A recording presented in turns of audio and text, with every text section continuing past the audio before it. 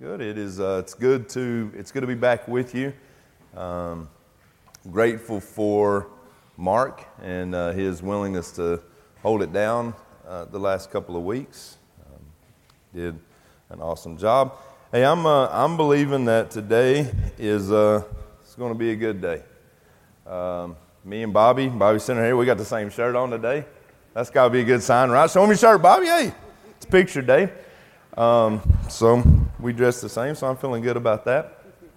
The story that we are going to be talking about today, we're in the fourth part of our Lost and Found series, fourth and final part. And the story that we're going to be looking at today is known as the parable of the lost coin.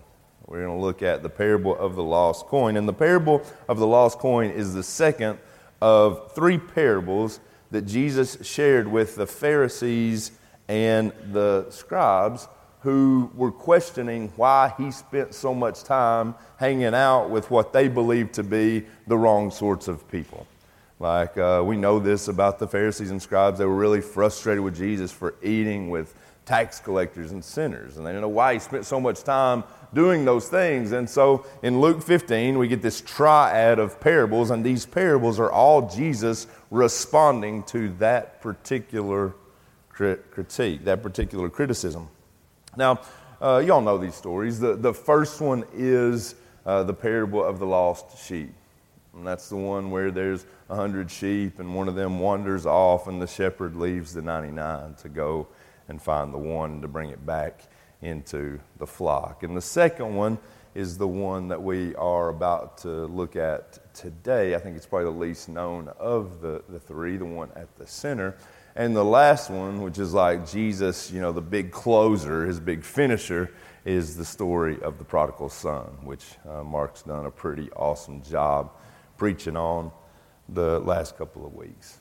Now, I want us to go ahead and pray together before we dig into the Word this morning. And I'm going to ask you to join me in praying for two very specific things. I want us to be praying this morning for illumination and application.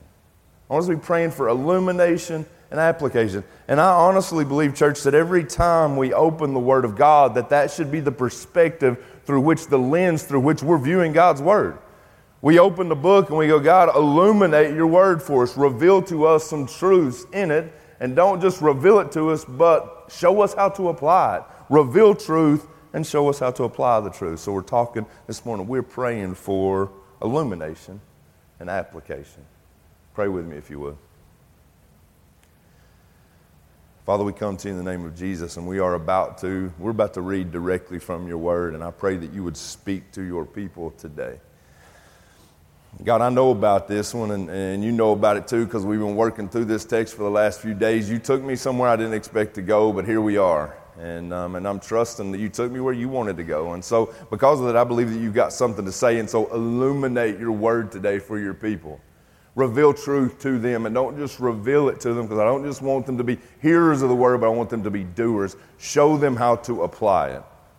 When they walk out of these doors today, I pray that they would leave different than they came in, not because of anything I said or the quality of our music or anything like that, but because they had an encounter with the King. We love you. It's in Jesus' name we pray. And all God's people said, amen. Let's do this. Luke 15, 8 through 10. This is what it says.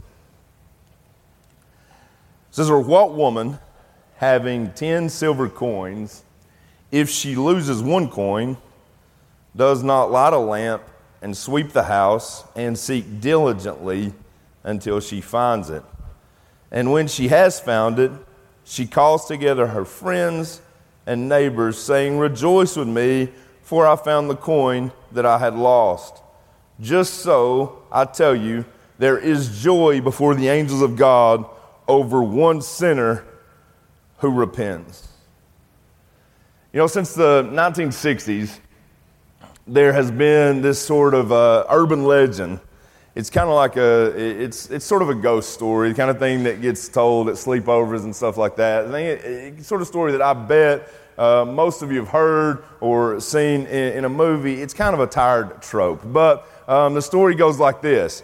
There's a babysitter, And the babysitter gets invited over to watch a couple of kids so their parents can go out on a date. And as it turns out, the kids are already up in the bedroom and they are asleep. And so the babysitter's just going to get to chill. She's going to like sit on the couch and watch a movie or something like that. Well, while she's on the couch, the phone rings and she goes over and she answers the phone, and all she can hear is somebody breathing through the other line. And this makes her a little bit nervous, but she just assumes it's a prank call, and she hangs the phone up, because apparently in the 1960s, people didn't make prank calls about trying to find Purple Powerade. You know what I'm saying, guys? Okay, you feel me. That's an insider. So she hangs up the phone, and she goes over and she sits back down on the couch. And while she's sitting on the couch, the phone rings again. And this time, there's like a very scary voice on the other end of the line. And the voice whispers to her and says, you better go check on the kids. You better go check on the kids. And now she's like really anxious. And so she's scared, and she walks around the house and she locks all the doors and she latches all the windows. She's trying to make sure that nobody's after her or anything like that. And as soon as she's about to sit down, the phone rings again. And this time she answers the phone, and the voice on the other end shouts, you better go check on the kids. And now she's so scared she's paralyzed. Like she can't make her legs move. And so she hangs up the phone, and she picks it right back up, and she immediately calls the operator.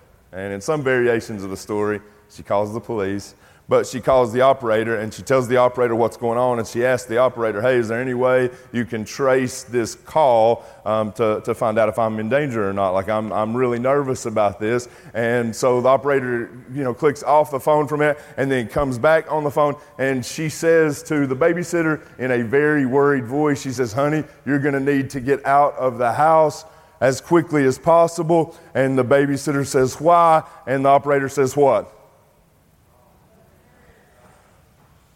The call is coming from inside the house. You all went to the same sleepovers I went to when I was a kid. That's kind of weird, but that's how the story goes. They go, the call is coming from inside the house, and that's the thing that makes this story particularly frightening, because she's ultimately just locked herself and her tormentor inside the house. Like, that's what makes this story, I think, a pretty good story, is that it's an inside job. Her tormentor is in the house. Now, admittedly, this may seem like an odd connection to you, okay? And this might just be a revelation to how my broken brain works. But the same thing to me that makes that urban legend scary actually makes the parable of the lost coin frightening as well. Think about it. In this story that Jesus tells, there's a lady, and she's got 10 coins, and each one of those coins is worth about a day's wage. And to her, this is a significant amount of money. And she loses one of those coins somewhere in the house, and she immediately begins to scour the whole house trying to find it. And once she does find it, she calls her friends and neighbors, and she has them over to throw a party to celebrate what she's found. And while there are many beautiful things that this story reveals to us about the character of God and his pursuit of humanity, the thing that scares me the most about this parable is that the coin is lost inside the house. The coin is lost inside the house. The call was coming from inside the house. The coin was lost inside the house. And that, to me, is what makes this parable frightening. It is an inside job. Church, hear me out. One of the things that I think this parable is meant to teach us is that it is possible to be lost inside the house. It is possible to be lost inside the house. This parable, the center of that triad of parables, it hits differently than the other two parables if you dig into it quite a bit. I I mean, think about it. That first one, in the first one that talks about the sheep wandered away from the flock. It left home. It went into different fields. In the story of the prodigal son, the prodigal left home. The Bible says he went on a journey to a far country, but this one is different. The setting for this one is right here. The problem in this story is not a problem of proximity or a problem of location. In this one, we know that the coin is lost, but we also know that it's lost really close by. Now, I think there is a kind of lostness that the Bible often speaks to that is of the type that where it's like Jesus goes out into the streets and he finds sinners and he brings them into the fold. That's the sort of lostness that I think most of us are familiar with. That's the kind that I think we most often speak about in the church. But I think the Bible also alludes to this sort of lostness that exists right here. Like a lostness that can be present within the flock. The sort of lostness that can be alive and well right inside the church's walls. Does anybody know what I'm saying? It's clear there's certainly a lostness, an out there sort of lostness. But I think there's also an in here sort of lostness. You know, it is possible for you to come to church every Sunday and to do all the right things and to say all the right things and for your heart to still be far from God. That's possible. It is possible for you to consistently be within proximity of God, but to have never submitted to the will of God. That's possible. It's possible that you're right here, right now, singing the songs, taking notes, and you still don't have a relationship with the King. You're just as lost as the day is long. That is possible.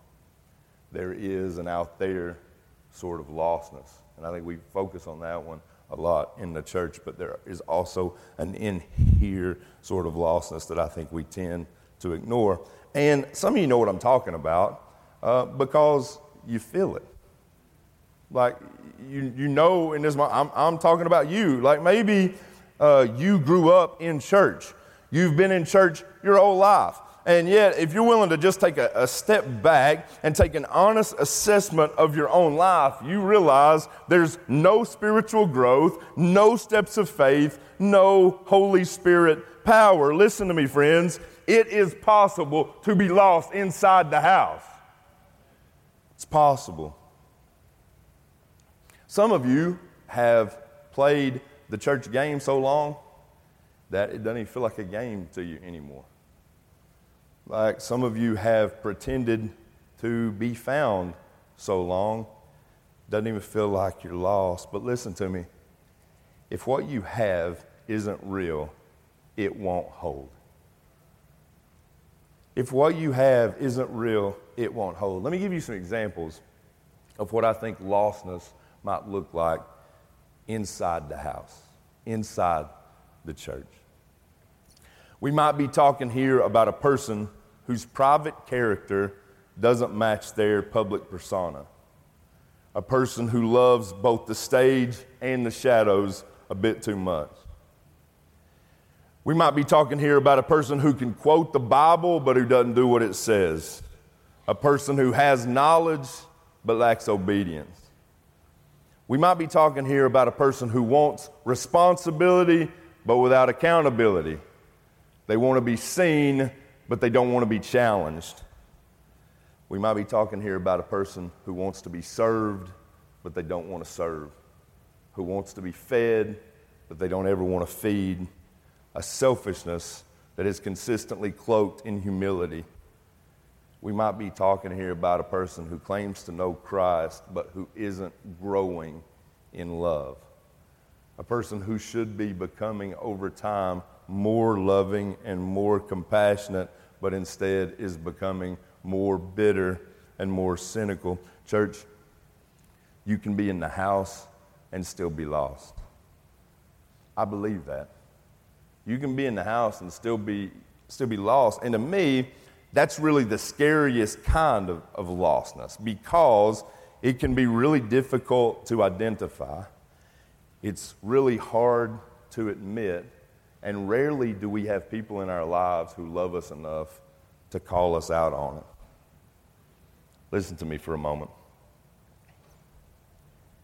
If what you have isn't real, if your faith is only a facade, if you have never truly been found, then for you, there's no salvation, no heaven, and no hope.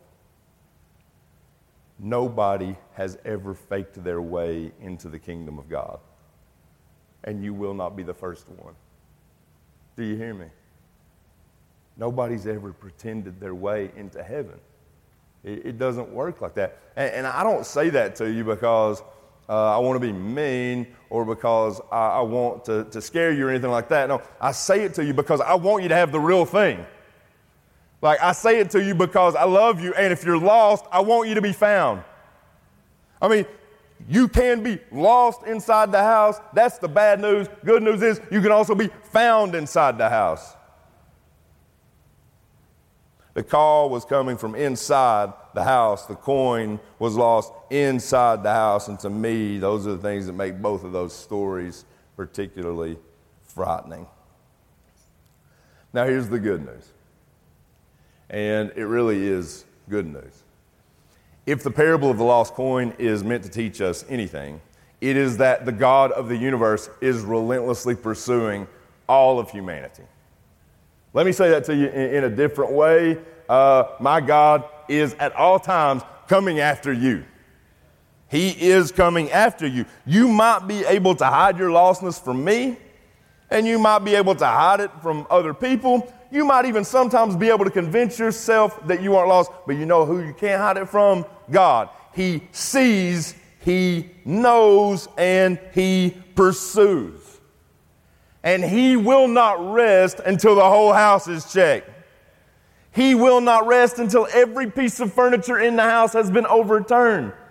He will not rest until He has swept the whole place, every nook and cranny. Ultimately, church, He will not rest until He finds you. And you're back in His arms where you belong. Back in His hands. Bad news, you can be lost in the house. Good news, you can be found in the house. He's looking there too. He's not just looking out in the streets. He's not just looking out at the homeless. He's not just looking out at your place of blood. He's looking right here. You can be found right here. If you're lost, as long as there's still breath on your lungs, you can still be found. Now, I think this is an important truth from this story. It's something that I found particularly interesting, and this is it. You know, just because you're lost doesn't mean you've lost your value. Like, just because you're lost doesn't mean you've lost your value. And all I mean by that is if I've lost a nickel, just because I don't have the nickel anymore, nickel, wherever it is, it's still worth a nickel.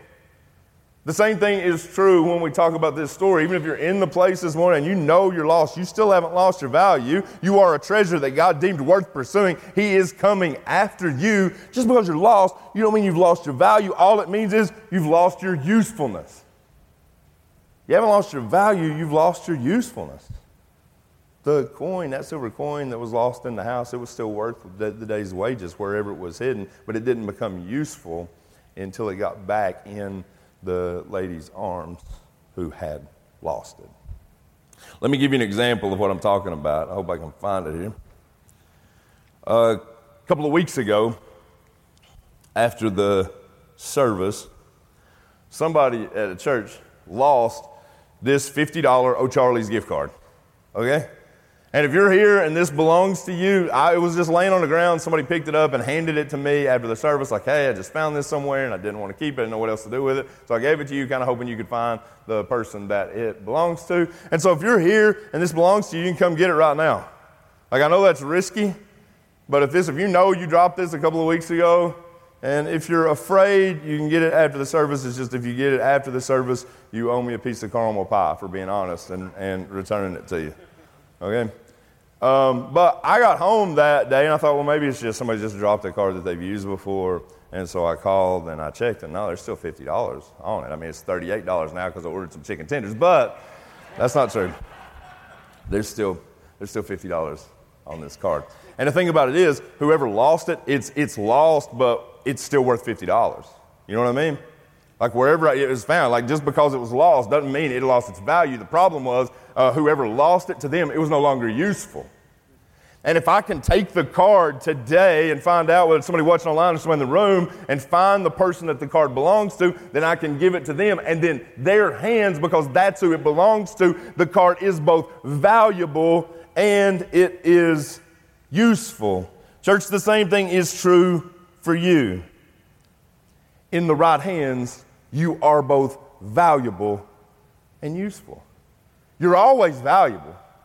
If you weren't, he wouldn't pursue you with everything that he has. You always have valuable, but in his hands, you become useful. Like when we're doing this thing right, he's the potter and we're the clay. He's the artist, we are the canvas. He is the primary actor and we are just the stagehands. Listen to me. Nobody can do as much with a life as my God can. Nobody can. And in the right hands, you aren't just valuable, but you're useful. You know, when it comes to repentance, I think a lot of us stop short. Like when it comes to repentance, I think a lot of us stop short. And maybe this doesn't make sense, but let me explain it to you, okay?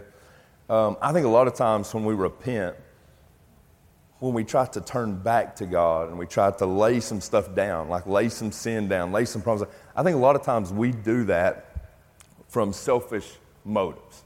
And all I mean by that is we repent, we go to God and we apologize for things just because we don't want to carry that stuff anymore. Like we go to God and we go, God, I'm sorry I did this. Please remove this weight from me. I don't want to feel this guilt anymore. I don't want to feel this shame anymore. Like I think a lot of times when we repent, we do it because we want God to clear our consciences. But the clearing of your conscience was never God's end game. He purifies you. He finds you so he can use you. He washes the outside and the inside of the cup so he can use the cup. Amen. The reason the lady in the story is looking for the coin is because she wants to find the coin so she can use the coin. She can spend it. The reason God is searching for you, relentlessly pursuing you, is because he wants to use you. Repentance is about more than just the clearing of your conscience. It's about the growth of the kingdom. And that's a big truth. He's not just finding you for you. He's finding you so he can use you. In his hands, you become both valuable and useful. Now, there are two questions that I think we can ask ourselves. If you are wondering today whether or not you might be lost, I think there are two questions that can be pretty revealing for people who are lost inside the house. And this is the first question you can ask yourself. Question number one, am I growing in love? Am I growing in love?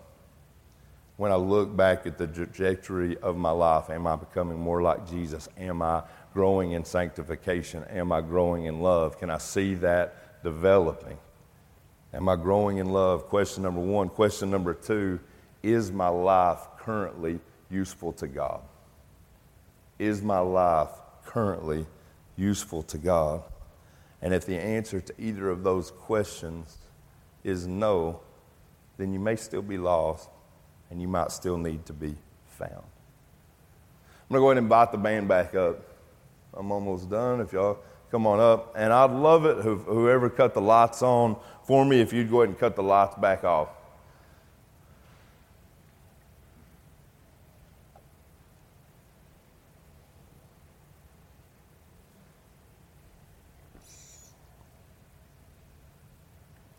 You know, when my son Deacon was maybe 18 months or 2 years old, something like that. He's just a little dude. And I don't know if you remember him, but when we first came to the church here like 10 years ago, Deacon always, every Sunday, he wore a helmet and carried a skateboard. Every Sunday. That's how he came into place.